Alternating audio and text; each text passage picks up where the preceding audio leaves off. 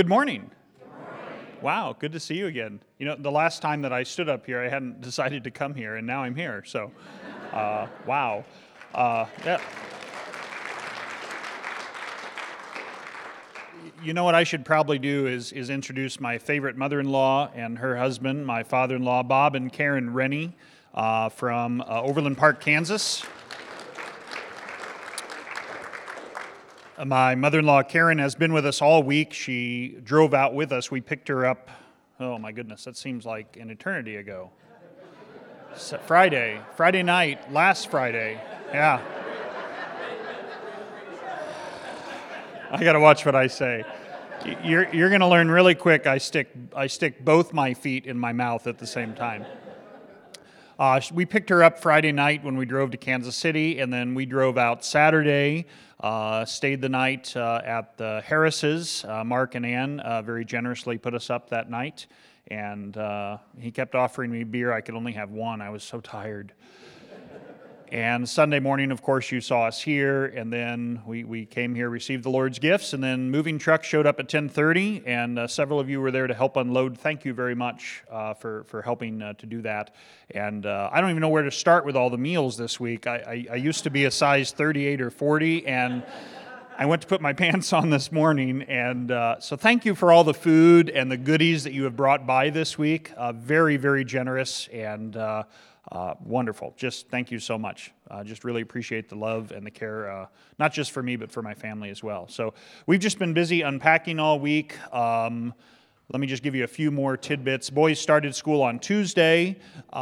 We decided that it would be important for them to continue the educational process they've been on, which has been in the Lutheran school setting, Missouri Synod Schools. So our older two, as you know, were in a Lutheran high school in Nebraska, as well as our younger two. And so we looked around. We have a high school on the south side of Indianapolis. It's a little bit of a drive, but we live over in Royal Run. We're right by 65. The boys can just hop on the highway and get there. They started school on Tuesday, so they're good, and actually went to their first basketball game last night. They're still on the 10-day transfer waiver thing, so they're not playing yet, but we went and cheered them on nonetheless, and that was the home opener for that. And then our younger two boys, Mike and Mark, are going to our Shepherd Lutheran School in Avon, which is probably the closest Missouri Synod school to here, and we actually visited pretty much every one. Now, you need to understand a couple of things. The Zionsville schools are amazing. And so when we first looked at coming here, one of the things that I was totally amazed with as a pastor is just the quality of public education that is in this area. And so you are to be commended for that as well. So that you may know, in sending our kids to Lutheran schools, one, we wanted to continue what they had, but two, and I think this is also an important part, you told me about something that you're talking about maybe doing down the road, and that's something that we're going to have to talk about now, and that's maybe starting a school here, correct? Yeah, we talked about that. And so I felt professionally it was very important for us as a family, and especially me as a senior pastor, to have some connections to the larger Missouri Synod community. And so now with our kids in the other schools, getting to know the other pastors, the principals, hopefully all that will kind of pave the way. So there you go. Any questions about that before we get going? Okay. All right. Let's pray, shall we? The Lord be with you. Stir up our hearts, O Lord, to make ready the way of your only begotten Son, that by his coming we may be enabled to serve you with pure minds. Through the same Jesus Christ our Lord, who lives and reigns with you in the Holy Spirit, one God, now and forever. Amen. Okay, the reason I'm up here, I really haven't planned a whole lot for this. I met with Pastor Grady on Thursday, and it was just kind of start to look at the schedule, talk about what's going to go on this afternoon, and then I get a text or a phone call from him yesterday, and he said, hey, he goes, you need to get up and just talk on Sunday. And talk about some of the things that we've talked about and explain some of that. And really a lot of it is just kind of, prepare you for what you may see me do or not do, that sort of thing. Anytime you have a pastoral transition, there's a different kind of pulpit presence. There's a different, sanctuary proper presence in terms of administration, how this pastor does things and why he does them. And so that you will not throw rotten fruit at me later this afternoon or give me harassing telephone calls or emails, Pastor Grady and I thought it would be good just to kind of talk a little bit about what you will see. Now, here's the thing that I love about coming into this situation, and that's kind of what made this call process a lot easier. What you're going to see me kind of do and how I do it is not going to be that different from what you've had done. You also have had a whole bunch of wonderful visiting pastors that have been here, right? You've had professors from the seminary. You've seen some of these different practices. So I don't think anything that you're going to see or hear me do, you're going to go, oh my, where did he come from? Oh, he's from Nebraska. Okay, so okay. So let me just kind of start, if I can. I've got, any of you have your catechisms with you? You all have it memorized, so you don't need to worry about that. We're going to reference a few things there. So at the beginning of the divine service, one of the things I talked to Pastor Grady about is everything that we as pastors do, first and foremost, is to serve God's people with His gifts. Secondly, it's to teach. Okay, it's the reason we have beautiful artwork and stained glass. So we don't reverence and we don't idolize these things. All these things are used to teach what we believe, who God is, how He gives His gifts, His nature, the story of creation, of salvation. I mean, all those things. So I like to kind of interweave as much of that as I can into what we're doing. So if what I'm doing, how I'm kind of walking or standing isn't really teaching something, then why do it? Just kind of be normal in that respect, okay? So at the beginning of the service, so here comes, you have a processional, whether you have the cross or not, the pastor comes up. So at the beginning of the service, you will see the presiding minister. Do you know what that is by chance? Oh, let me tell you. In your hymnal, okay, and this is the one beautiful thing that LSB has done a good job with. And the only reason I know much about this, it wasn't because I was taught this at seminary, because liturgics, at least at that time, were really kind of lacking. I had to learn this through study and through consultation with older, wiser pastors. If you look in your hymnal, and you don't have one in front of you, but when you get back into church, late service or this afternoon, or if you have one at home, hopefully you do. Actually, you have them all in your mailboxes. I love you for that. I wish I would have thought of that like 11 years ago. So in all of the divine services, well, really all the public services that are listed for you there, you'll see these little initials off to the left side, right? So the P that you'll see actually does not stand for pastor. Not historically. It stands for presiding. So the presiding pastor, the presiding minister is probably the better term. You ready for this? It's really simple. Is the pastor, not the coffee. The coffee's okay. Is the pastor who invokes, the pastor who absolves, the pastor who normally preaches, the pastor who consecrates, and the pastor who blesses. Okay? So if you look in the hymnal and you look through the divine service, you'll see P next to all of those kind of important things. Okay?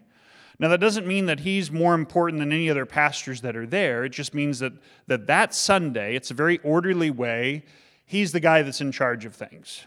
That makes sense? Doesn't matter whether he's senior, associate, assistant, retired, as long as he's ordained, he's that guy for that Sunday. Isn't that neat? That's really orderly. Okay, so when Pastor Grady is the presiding minister, he'll be the one that does all those things. And then instead of being the P, then I will be the A. A means assisting. That's all it is. And the assisting pastor does the other things. Okay? So in the divine service, and even in the prayer offices, it's a little different in the prayer offices. In the divine service, there's always a flow from God down through His people. Okay? And then a return of praise and acknowledgement. And we're going to talk, wait for it, next Sunday the 16th. We're going to talk about the little word amen. It's a huge word. I'm just going to give you a little teaser. to show up for the 25th anniversary service, which thanks for making that my first sermon. No pressure there. So there's this flow from God to his people and back up, okay? And so that is mirrored by the way the pastors, the ordained clergy, the assistants, even the acolytes, and that's obviously changed a little bit over the years. Anybody else that's assisting, all of that is kind of mirrored. So, with that being said, let me pick up this nice hymnal that I dropped on the floor. When you'll see the pastor come up, the first pastor in the front is the presiding minister. When you'll hear me do the invocation and the confession absolution, I'll still be standing on the same level as you. I won't go up in the sanctuary proper inside of the rail. Do you know why? Pastors are sinners too. No, they are. They're not perfect. Matter of fact, that's the one reason I didn't want to become a pastor. Because I had really good pastors growing up. I mean, I'm baby Missouri Synod all the way through. Actually lived down in Perry County, the Holy Land, right? And that's kind of spent some time down there. Pastors are sinners. And so, we stand with you and we invoke God's name, we confess our sins together, and then the presiding minister will turn around and he will do that which he is called to do. Do you know what he's called to do? Do you remember it from your catechism? It's really kind of cool. Pastors are kind of like, and they're really busy this time of year, UPS and FedEx delivery guys. They really are. Their job is to simply deliver the gifts. That's their vocation. So, let's see how much you know of your catechism. You ready? What is confession? Confession has two parts. First, that we confess our sins. We got some work to do, Pastor Grady. And second, that we receive absolution, that is forgiveness. Oh, from the pastor, as from God himself. Okay? Now I'm going to stop right here, and because there's a little bit of a debate going on in our Missouri Synod about this whole, some people say, well, only the pastor can forgive sins. Well, publicly, in the stead of Christ, that's absolutely correct. But forgive us our trespasses as we forgive those. So you're called to forgive, as a Christian, who? Your neighbor. Yeah, your loved one. So they're not different types of forgiveness. There's only one. And that's the forgiveness won by, this guy up here? By your Lord and Savior. That's it. There's only one forgiveness. And so when you say, I forgive someone, you're saying, I believe that this guy did what? Died for my sins. And so because God in Christ has forgiven me, I can now forgive you. Now that's different from saying, oh, I've forgotten all about what you did to me, and I'm totally okay with it, and I'll never think about it again. Right? That don't confuse your memory with forgiveness. Because forgiveness is all about Jesus. Okay? So just to kind of clear the air on that one. But publicly, the pastors are called to speak. That's their vocation. Just like if any doctors in here, pharmacists, lawyers, want one, two, okay. I can't write prescriptions, and there's certain legal things I can't enact and sign correct, and I wouldn't presume to do that. I haven't been trained. I'm not barred. I'm not degreed, credentialed for that. So that's all vocational talk. So same thing with that. I'm speaking to the choir here, aren't I? Let's move on. Okay. So when Luther goes through the what sins and which are these, and then the last two parts of confession absolution is what is the office of the keys. And let's see how much you remember this. The office of the keys is that special authority which Christ has given to his church. You're his church. You're his bride. Has given to his church on earth to do what? To forgive the sins of repentant sinners. So the church's main job is to do what? You ready for this? Forgive sins. Okay? Now, I went through I told you I was baby Missouri Synod, but I got really tangled many, many years ago into the whole, I don't even know you can't even use nomenclature for this anymore. It used to be kind of contemporary, and that's not the word now. It's emergent. I don't even know what the word is. But it's really not about the forgiveness at all. It's about you living your best life now as a Christian, and you finding what's inside yourself, and you getting your everything all set up and organized. And if you do that, and you show that to God, and you show that to your neighbor, then you'll just be blessed, right? And all of that, of course, negates the problem that you and I have, right? We all stand on the same level together, right? I'm not showing you my behind. We're all standing together. We're sinners. And so we're all in need of that forgiveness. And so it all starts with that understanding of our sinful human nature. And the church's job now is to give forgiveness. So that's the primary job. Advent Lutheran Church, what does it exist for? To give forgiveness of sins. First and foremost, from Scripture, and that's also what it means to be Lutheran. Now, there's a lot of other things that Advent does that you do very well. There might be some new things that we do down the road. I don't know yet. That's not written. And Jesus could return later today before I'm even installed. Technically, I'm not really a pastor anywhere right now. Isn't that odd? It just feels weird. Okay. So the office of the key is to forgive sins, okay?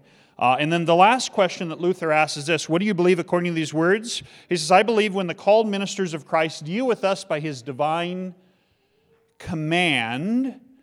And so all of this for Luther and for us as Lutherans is about what does God command? What does Jesus command? What does he, and a better word is mandate. It's where the word Maundy, Thursday, which has since been kind of morphed into Holy Thursday. They're both good. Mandata. What has Jesus said to do? And so, as a Christian, which means a believer, which means literally a little Christ, because you're robed with him in your baptism, what does Jesus say to do? Because that's what I want to do, right? So as a pastor, what I want to do for you, and what Pastor Grady wants to do for you as well, is simply do what Christ has said to do, right? That's how our job should be evaluated, okay? Raise your hand if you're an elder. That's how you're to evaluate us, by the way.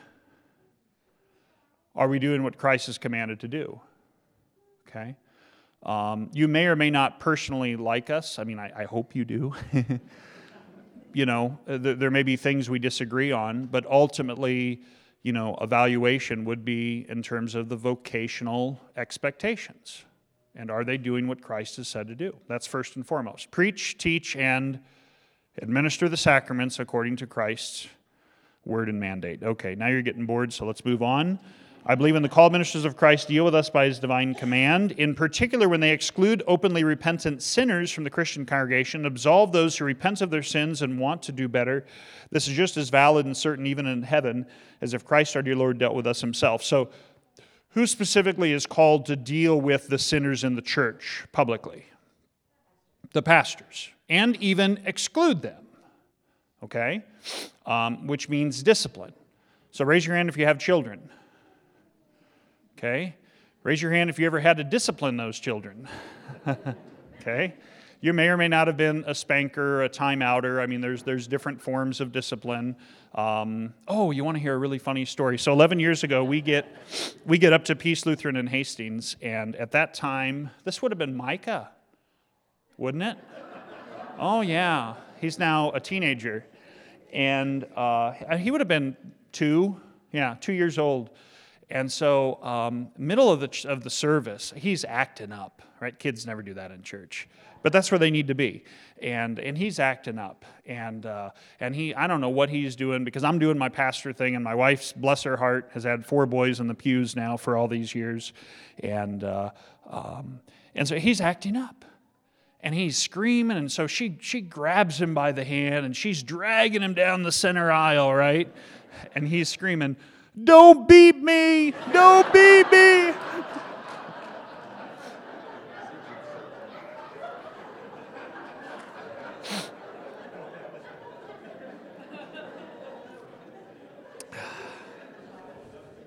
Now that story needs no explanation.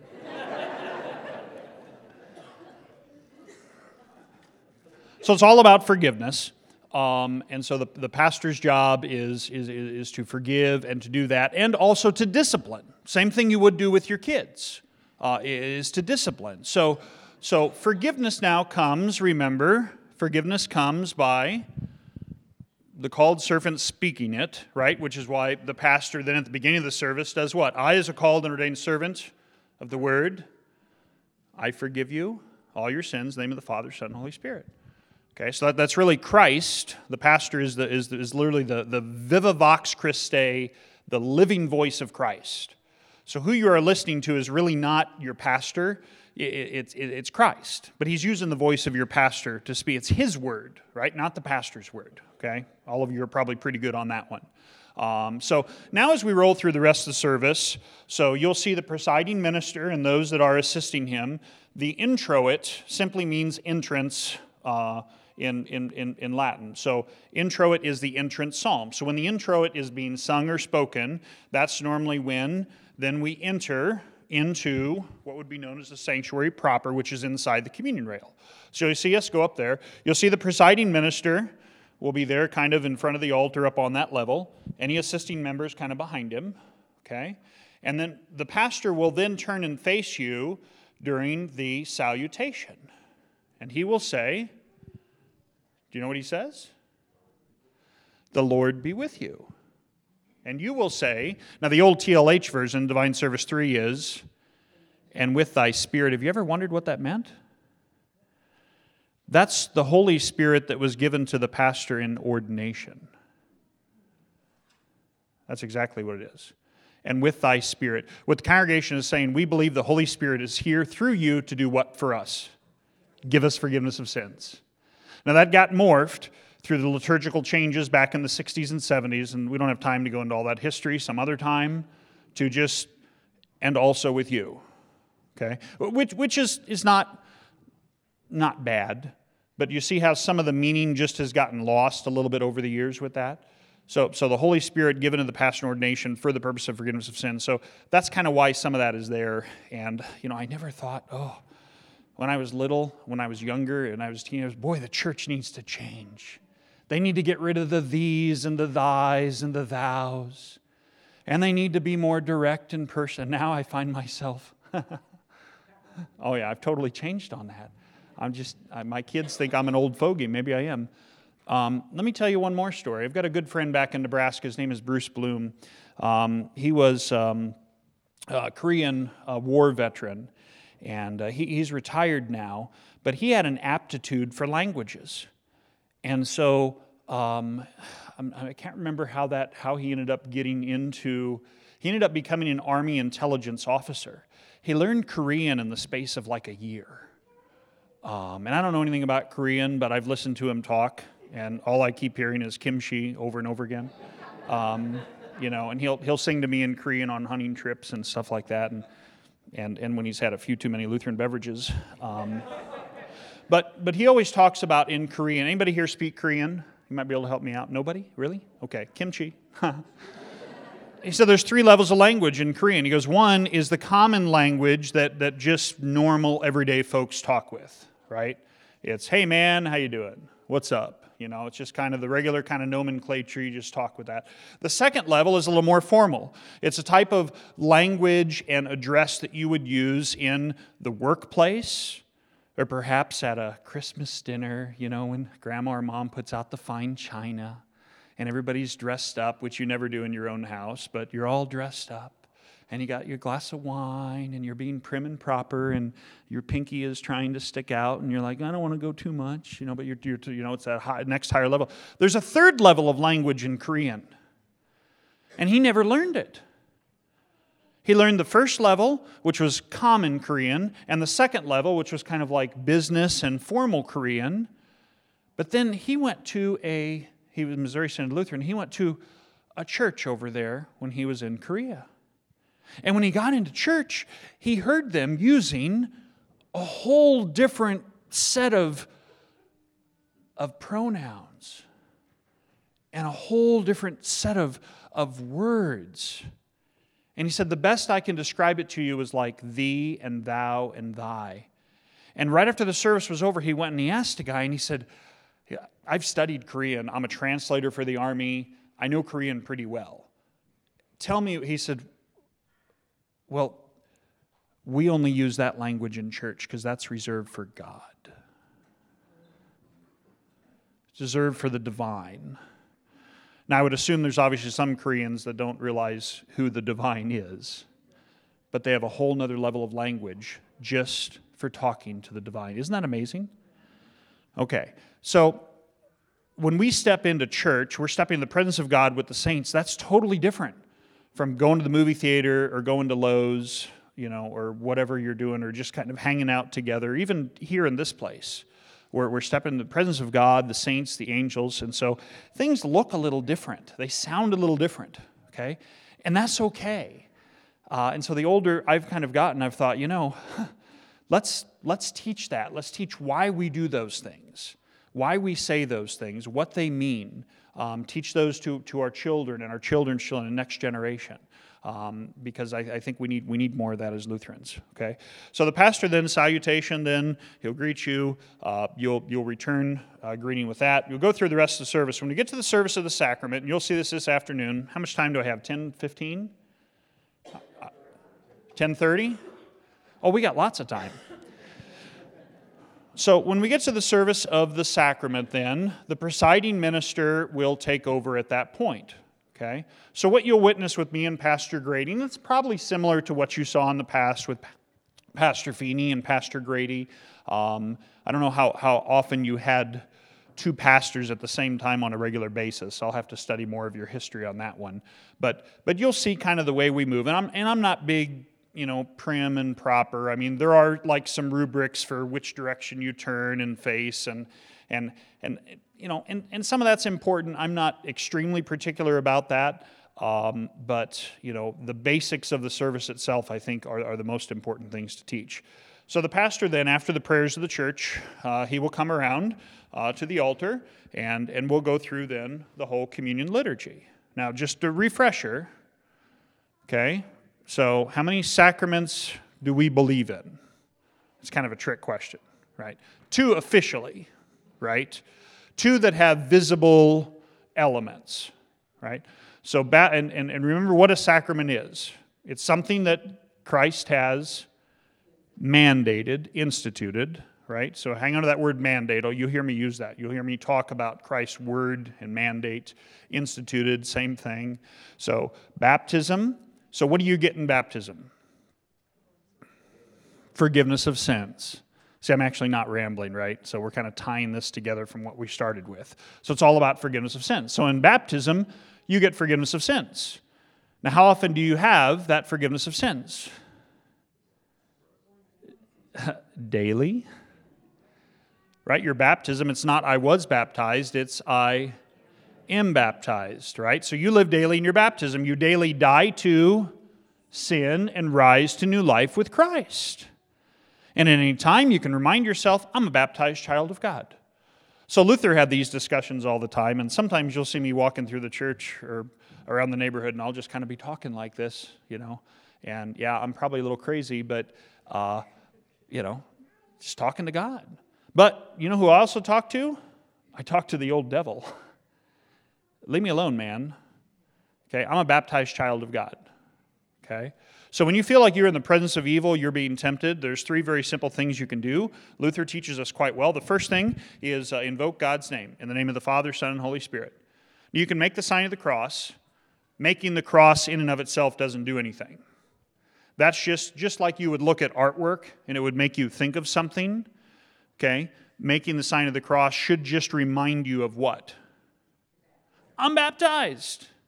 I'm covered by Jesus. His righteousness covers over all my sin. And not only that, it's also like a Superman cape. It's bulletproof. No, it is. Because baptism protects you, remember your catechism? From sin, death, and the devil. It works forgiveness of sins. You get that? You've got a protective coating on if you're baptized. So I love talking to some of our Baptist friends or people that, I want my kid to really make the decision about being a Christian or being baptized, and there's a couple of ways we can go with that, so it depends on the person. We can do the whole, you did not choose me, I chose you thing. Or we could simply do, your kid's a sinner. Secondly, if you know anything about the world, what do you see going on out there? I don't know about you, but if there was like a vaccine or something that was going to protect my kid from this, that, or the other, I'm all over that. If I offered you a cure for cancer, how many of you would line up and take it right now, whether you have it or not? Of course you would. And Jesus offers you the ultimate. You see that? So we need to emphasize those things, teach those things. They're just amazing. And you can't see them, but faith, remember, is not about sight. Okay? It's not about sight. Okay? Okay, so I got to go over here so I remember what I was talking about. So in baptism, you get forgiveness of sins. Okay? Now, let's go on to the next sacrament. Oh. Communion, you get forgiveness of sins, don't you? Yeah, matter of fact, specifically, and this is one of the best sections of the Catechism, what is the benefit of this eating and drinking? And then Luther writes, these words, given and shed for you, for the forgiveness of sins, show us that in the sacrament, forgiveness of sins, life, and salvation, very good, are given us through these words. For where there is forgiveness of sins, there is also life and salvation. Now, Luther employs a little bit of repetition here, a little bit of interesting use of prose, but it's all about forgiveness of sins, life, and salvation. So it's forgiveness of sins. And whose job is to bestow this forgiveness of sins publicly? Pastor. Yeah. So baptism, obviously anyone can baptize in emergency. Normally, publicly, it's going to be the pastor. Same thing with the Lord's Supper, right? So the pastors then are doing the Lord's Supper acts. So as we're studying this at my last church, and it kind of happened at my church before that, we're just studying Scripture, we're studying the Catechism, and one of the elders raises their hands and they says, "Oh, Pastor, right now I'm giving out forgiveness of sins." I said, "Well, what do you mean?" "Well, I'm giving out the body and blood of Jesus." And I said, "Yeah, you're helping me." They said, "Oh, no, Pastor, what if there's somebody that's not supposed to have it? Is that on me?" How do you answer that one? It's a good question. And it kind of changed how I kind of started to think about these things. And I thought, I want my elders to like me and bring me beer, and I want them to, have my back. And I want them to be men I can talk about. I don't want them to be men who toss and turn at night because they're thinking about, oh, did I do something wrong? Did I commune with someone I wasn't supposed to? Do you understand where we're going with this? So I know your elders help out here, and that's very normal. I've had that in every congregation. And I'm okay, elders, with that for now, but I want you to know this, okay? That since we have two pastors, we certainly need your help because we got a lot of people to commune, okay? But you don't need to hand out the body and blood of Jesus. Your pastors can do that, and you can go home and sleep well at night. Does that make sense? Okay? Because there will be some people, and I've had this happen before, and it's uncomfortable, but it's a mark of a good pastor. If there's somebody who's, openly unrepentant, I've had to not commune people before. Okay? And I've done that. I'm just going to warn you ahead of time, because I don't want the Lord's Supper to be something that's bad for them. I don't want them to eat and drink unto it's not damnation, it's judgment. I don't want them to eat and drink that. Anybody know Missouri Synod pastor? He's now with the Saints Above, and also Professor Dr. Ken Corby. Does that name ring a bell? Okay, maybe just one or two people in here. He said that the Lord's Supper, when it's not received really in faith and with repentance, it's like glass in your belly. Glass in your belly. And now I got to tell you a story about glass. So, I'm installing laundry shelves in my wife's, new laundry area. They had cabinets, and she's got hangers because we've got 20 million kids, and all the stuff's got to be hung up and washed. And anyway, so I'm cutting this wire rack, and I've got my little chop saw, table saw outside, and I didn't have room in my garage to set it up, so I set it on the front porch, and I'm just making a cut nice and easy, and I cut the metal shelf, and I get up, and I get to go in through the front door, and I said, man, did the temperature drop? That glass looks really frosted.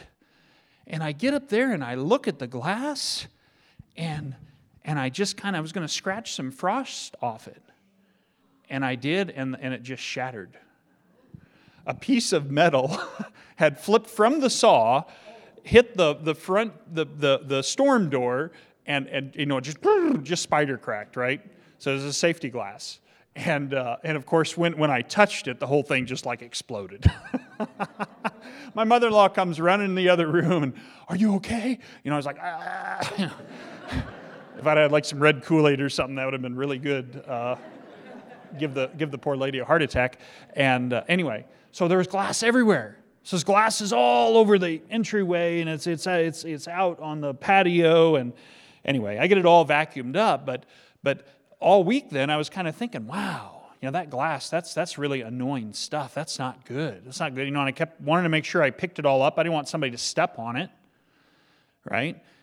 And I don't think it was small enough to be a problem on the driveway for the vehicles, but you never know. You don't want it to be bad for anybody. I don't want the Lord's Supper as a pastor to be bad for anybody. Does that make sense? Because it's good. It's good stuff. And for those that are repentant, that have faith, it's forgiveness of sins, life, and salvation. You see that? And so that's an amazing thing.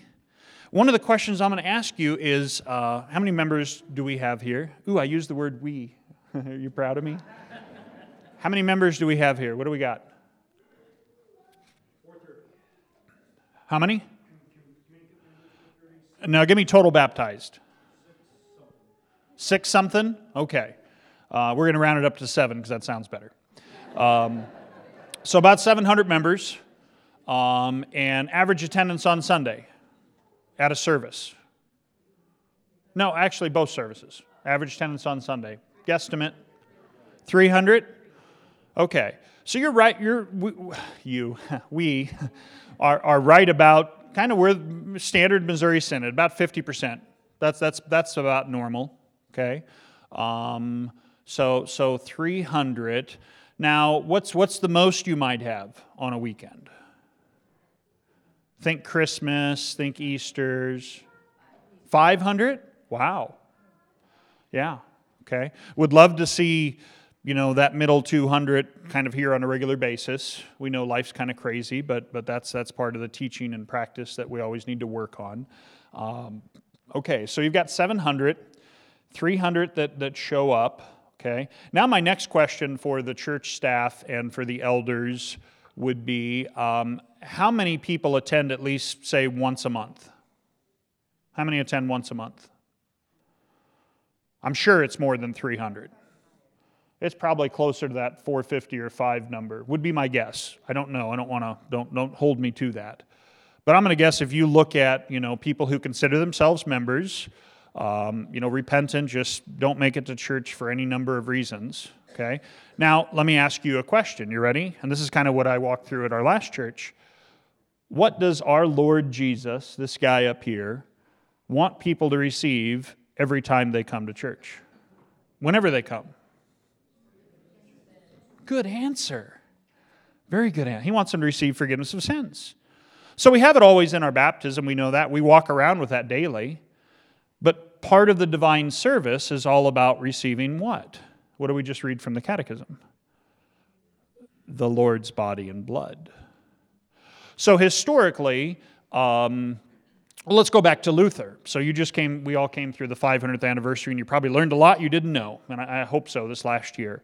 So, when Luther was Knight George in the castle, when he did all his translations, and he snuck back to Wittenberg a few times to kind of check out things, long story short, he didn't like what he saw, right?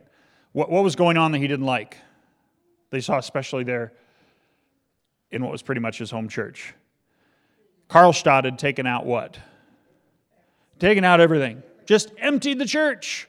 Took out the paintings, the drawings, crucifixes, just kind of emptied it completely. Okay?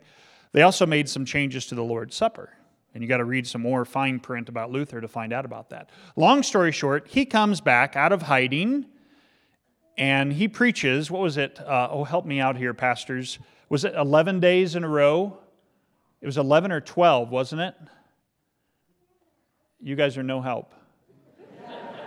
They're the apostle sermons. He comes back and he has service every day for like a week and a half. I can't remember the exact number of days. And they're not used to having that many services, but he's back. And by gosh and by golly, he's going to talk about things that he thinks are going to be good for his people. Now, some people, they're probably like, oh, get this Yahoo off the stage. Let Luther go back in hiding. Things were fine the way they were. But Luther's so concerned about their faith and their life and their salvation. We got to talk about this stuff. And he continued to teach and preach over the course of the next 3 years. Okay? And do you know what within 3 years' time they were doing every Sunday that they were not doing at all? Receiving the Lord's body and blood. Eating and drinking forgiveness of sins. Every divine service, every Sunday. Okay? Now you have the divine service every Sunday. Thanks be to God. Do you have it every service yet? We're going to talk about that. I'm not going to force it on you because the gift should never be forced. But my simple question is, not just for you, but let's say those other 200 or 300 of your members, when they come, what does Jesus want them to receive? What do we want to give them? Any questions on that? Oh, that's Roman Catholic. No, it's Lutheran, actually. Any questions on that one? Okay, nobody's throwing anything at me. So part of the other reason, like for the order, with the way we do things, is that this can also be done in a very timely fashion, because that's the first question people have. You won't admit it. You're like, oh, that's going to take forever. Anybody know Pastor Jeff Cuddes? Kuddes, recognize the name. Just returned from missionary service in Madagascar. I left him behind in Nebraska. He's a wonderful brother. He's a very dear friend of mine. He's now in Blue Hill, Nebraska, which is about 25 miles south of where we were in Hastings. And he has had a tough time adjusting to Nebraska. Do you know why? People don't come to church. They don't come to church. We had him preach for our Reformation service for our circuit, and he talked about how people would literally in Madagascar walk for 2 to 3 hours to get to church. They wanted to hear God's word. They wanted to eat and drink the Lord's body and blood. It was so important to them. And not only that, when they got to church, there weren't enough seats for people. They'd have benches. Their churches there are basically just open-air churches. So just imagine with all the windows were blown out on the side, you still had a roof to protect you from the sun, and just benches, and that would be packed. But then in every windowsill, and this makes you kind of think of a selection from the New Testament, people sitting in the windows, and they're just listening. They just want to hear about this guy. And then what his Father has done through him and with the Holy Spirit for them. Their services would go on for 4 to 5 hours, Pastor Cuddes. 4 to 5 hours. Can you imagine taking a Missouri Synod member here in the United States? That's too long for me, I'll admit it. No. We're right? We get to be an hour and we start doing this, right? We do, okay?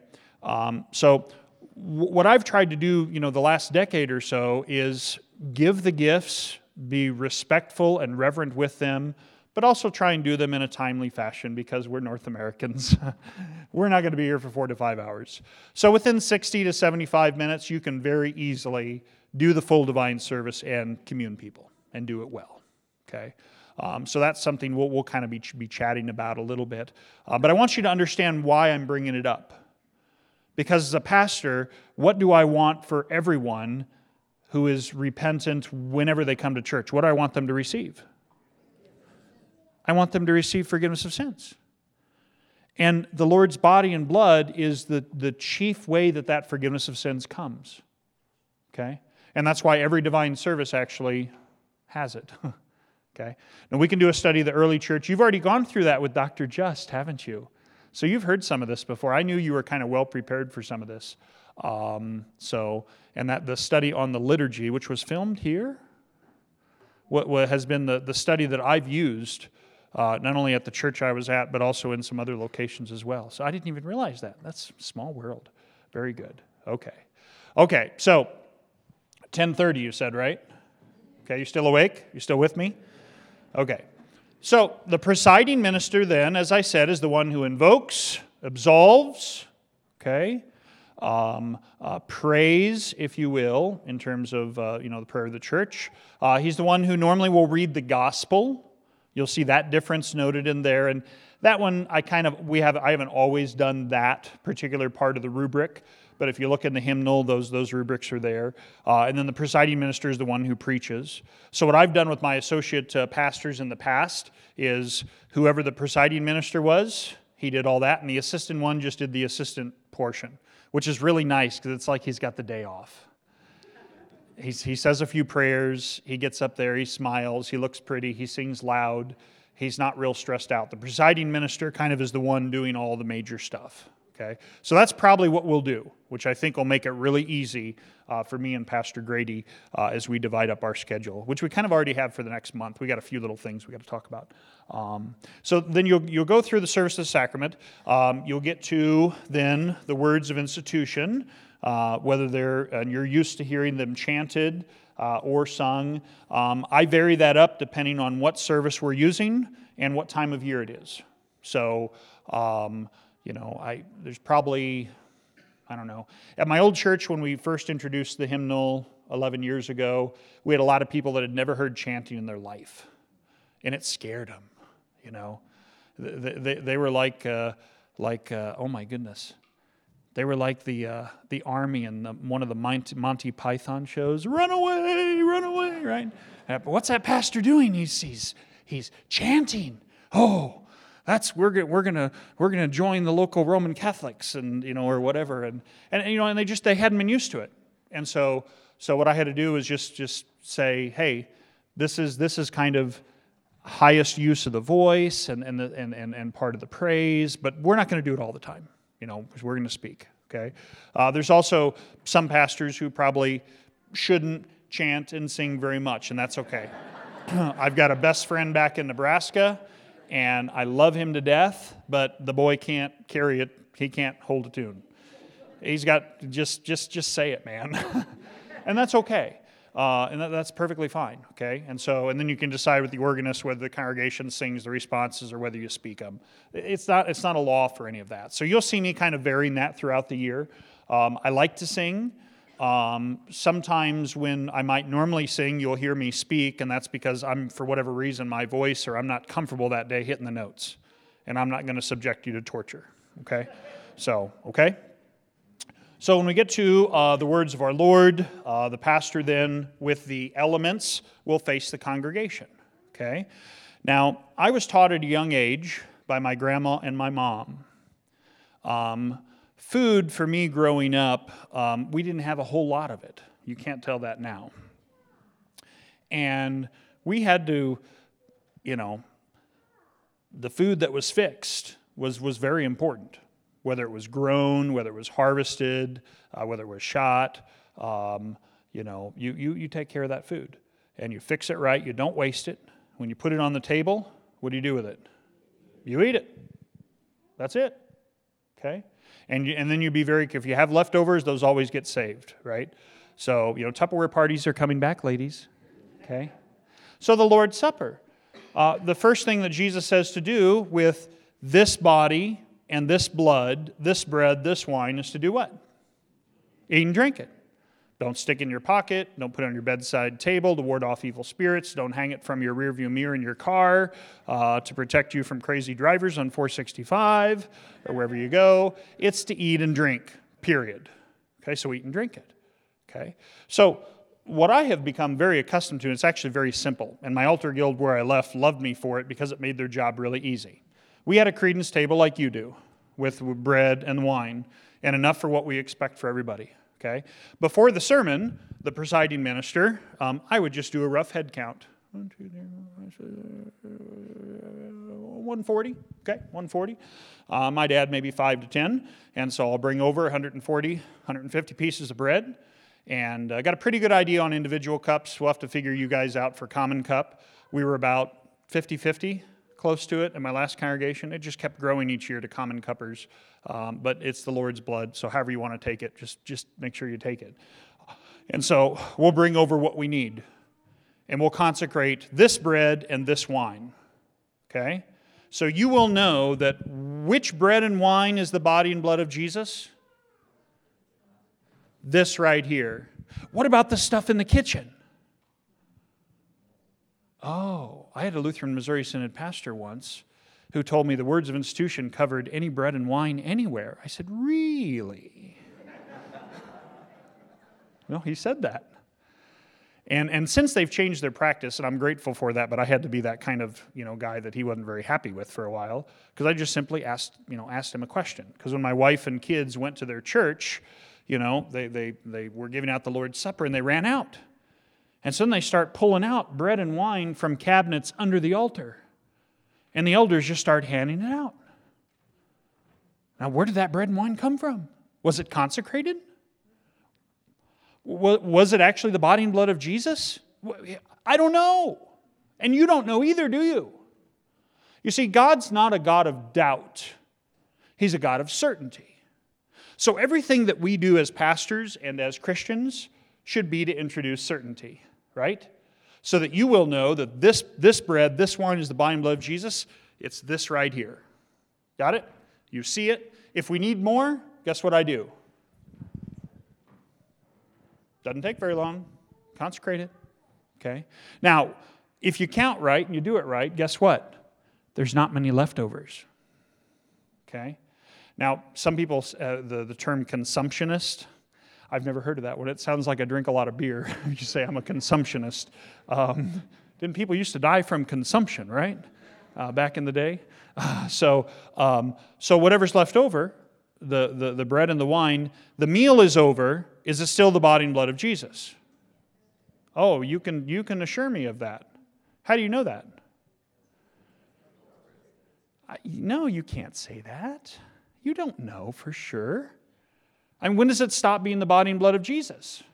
When you take it off the table? So it's left over. When does it stop being the body and blood of Jesus? The meal's over. Can you really tell me when it stops being the body and blood of Jesus? You can't. You can't tell me from Scripture anyway. You can't. That's why the longest practice has been to do what with what's left over? Because what did Jesus say to do with it? You do have a command. Do you get that? What did Jesus say to do with it? Eat and drink it. So if you are careful in your preparation, you won't have your pastors, and that's why we need elders' help sometimes, just simply eating and drinking the remains. The remains, the term is called relique. It literally means that which remains. What is it that remains? If you can try and explain that to me, good luck. I've studied Scripture backwards and forwards. Is it still the body and blood of Jesus? Is it just bread and wine? I don't know, but I know this. God's not a God of doubt. He's a God of certainty. So the altar guild cleaning it back in there, well, we got to separate it. What if we accidentally mix it? Then they go home feeling guilty. Like the elder who communes someone. We don't want our altar guild to feel bad. We need volunteers, folks. Okay? There's just no reason to have undue guilt. Does that make sense? I'm a simple guy. I say keep it simple. So you know what? The meal's over. We finish it. Clean your plate. Okay? Now that's if you count correctly. So then the pastors that are there, and maybe the elders, and even if the acolytes or crucifers, if they've been confirmed, normally they're not. I assume you do acolytes, crucifers up to 8th grade. Once they're confirmed, then they go sit with the adults, correct? So same thing that I've been used to. So we just simply eat and drink it. That's it. It's really simple. And it makes the altar guild really happy. Okay, that's it. I rinse out the common cup, usually just a little bit of water. That might sound gross to you, but it's the Lord's body and blood. It's not going to be bad for you. So I've gotten used to it. The individual cups, we just rinse those afterwards, and they're good to go. That's it. Any questions about that? You've seen that done before, haven't you? And did you think Pastor Meyer was crazy? Okay.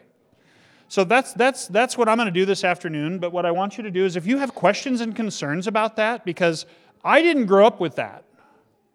I didn't grow up seeing any of this. These are all things that I learned from either watching other pastors, but more than that, just from asking simple questions of Scripture. And that's how I kind of developed in that. So I'm kind of high church, but I'm really not high church at all. I kind of, I don't know where. You just get what you get. So, okay. So then at the end of the service, we go through the rest of it, and anyway, that's it. Oh, I got another story. You want one more? We got time. We got 5 minutes, right? So I vicared under Reverend Clint Poppy, and people kind of even love or hate him. He's a very theological, wonderful pastoral man. Had no idea who he was, and Good Shepherd, Lincoln, Nebraska. He was a layman, actually sold insurance, managed a semi-pro baseball team, and then his pastor, where he was in Nebraska, said, you need to go through the lay ministry program, which was basically taking laymen from the congregation in order to get them to become pastor. Well, back then it was a lot different from what it was. So he was licensed as a layman without, taking any seminary classes and without being ordained or retable catus, Augsburg, 4 or 5, anyway. So he was not publicly ordained. He was doing all the pastor stuff. His senior pastor had an affair, and all of a sudden as a lay minister, he was the pastor of like 1,000-member church. He was baptizing, preaching, consecrating, burying. He was doing all the pastor stuff, never ordained. And as he kept studying Scripture, he said, this isn't right. I can read the Augsburg Confession. I can read all this other stuff, and I haven't been placed into the office. When I say the Lord be with you and the people say, and with thy spirit, I'm saying to myself, I haven't received the Spirit yet. Not in a Pentecostal way, but I haven't been ordained. And so, to his credit, he drags his family to seminary, goes to seminary, and gets a degree there. And then comes back, gets placed in Lincoln, and starts basically kind of starts a church there. So I get him as vicarage supervisor. And I remember when he came down for my vicarage placement at the seminary in St. Louis, and I picked him up to go out to coffee with him, I made sure I had my favorite contemporary worship songs on my cassette player in my Jeep, not knowing this guy. And it turns out, of course, he didn't like contemporary music. I do like contemporary music, just not in the divine service. Okay, and there's some actually stuff that's pretty good. I've got a drum set in the basement. I used to play drums and stuff. I was in a couple of praise bands. I was the bane of a couple of pastors. But long story short, so we get there to this church, and I end up vicaring there now, and my wife and I are there, and Malachi is the only one, the oldest in the back, who only smiles when he tells his own jokes. So he's a baby. Matthias is conceived there. We have him when we come back the next year in 4th year. Anyway, so we get ready to take the Lord's Supper, and we go up to the rail, and there's no wafers anywhere. Oh no, somebody's going to hell. There's no wafers. They had a tradition that was introduced, I don't know when, of making communion bread. And they handed us a little piece of communion bread. Oh, this tastes good. This is different. And so we totally love the communion bread. So when I get done with seminary, we go down to Arkansas, where my first parish, and I for my installation, I asked the elders, I said, would it be okay if my wife made the communion bread for this service since it's kind of a special service? And they're like, oh, that's so sweet. You married such a good woman. I know. And so she made the communion bread, and the church said, can we have this every Sunday? And so she started, we were down in Arkansas, made the communion bread every Sunday, and just round, flat bread, no yeast or anything in it. Yep, thank you, unleavened.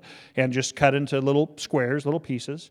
And so then we move up to Nebraska. And so for my installation service there, I asked the elders, could we make communion bread? And they said, you can do that. I said, yeah, my wife's been doing it for a while. Well, sure. They don't really talk like that. It's just kind of fun. And so she made the communion bread, and they said, can we have that every Sunday? She said, yeah. So she's been making communion bread for all my years in pastoral ministry. So this afternoon, I talked with Pastor Grady, and would you be okay if my wife made communion bread for this service this afternoon instead of wafers? Will that offend anybody here if we do that? Okay. So now, do we have people with gluten allergies? Do we have gluten-free wafers? So we're going to have to learn who that is. So I'm going to have to learn who that is, okay? So normally for the Lord's Supper, the last thing I'll say is that the presiding minister is the one that normally will start with the body of Jesus. And he'll be the one that will carry the body of Jesus through. The assisting minister, whoever that is, will come through with the chalice, and the elder will be holding the individual cups, okay? And then the pastor then will commune either with the chalice or hand the individual cup to the person. Okay, it's a really simple way to do it. And elders, what does that mean? You don't have to worry about? You don't have to worry about communing someone that shouldn't commune. You like that? It makes it easier. The pastors are supposed to know the people. They're supposed to know what's going on. Okay? Now, obviously, if they're down to one pastor with 150, 200 in a service, an elder's going to have to step up and help. Okay? I would not go so far to say that it's a sin for a pastor to do that, or an elder to do that. Would not say that at all. So make sure you understand me. It's about practicing what we teach. Does that make sense? So you see kind of what's going on. And it's also about removing any type of doubt. Okay? And those are just little things. Okay. We're at time. Any questions? Yes, Pastor Grady.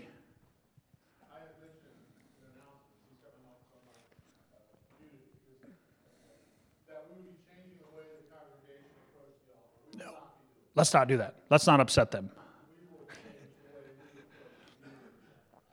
Yeah. Yeah. You'll come up to communion the way you normally do. So if you're at early service, just rewind all that and forget you heard that. You'll come up to communion the way you normally do. There really won't be any difference the way you come up to the altar. And the only thing different at 3 o'clock is you'll get to taste some of the communion bread. Okay? And then if anybody's opposed to that, then just let me know. So if you want to do that on special occasions, if you want to do that down the road, that's fine too. Okay? Good? Anything else? And now you're like, wow, he is here. We're not sure about this. Okay. Let's stand and close with the Lord's Prayer.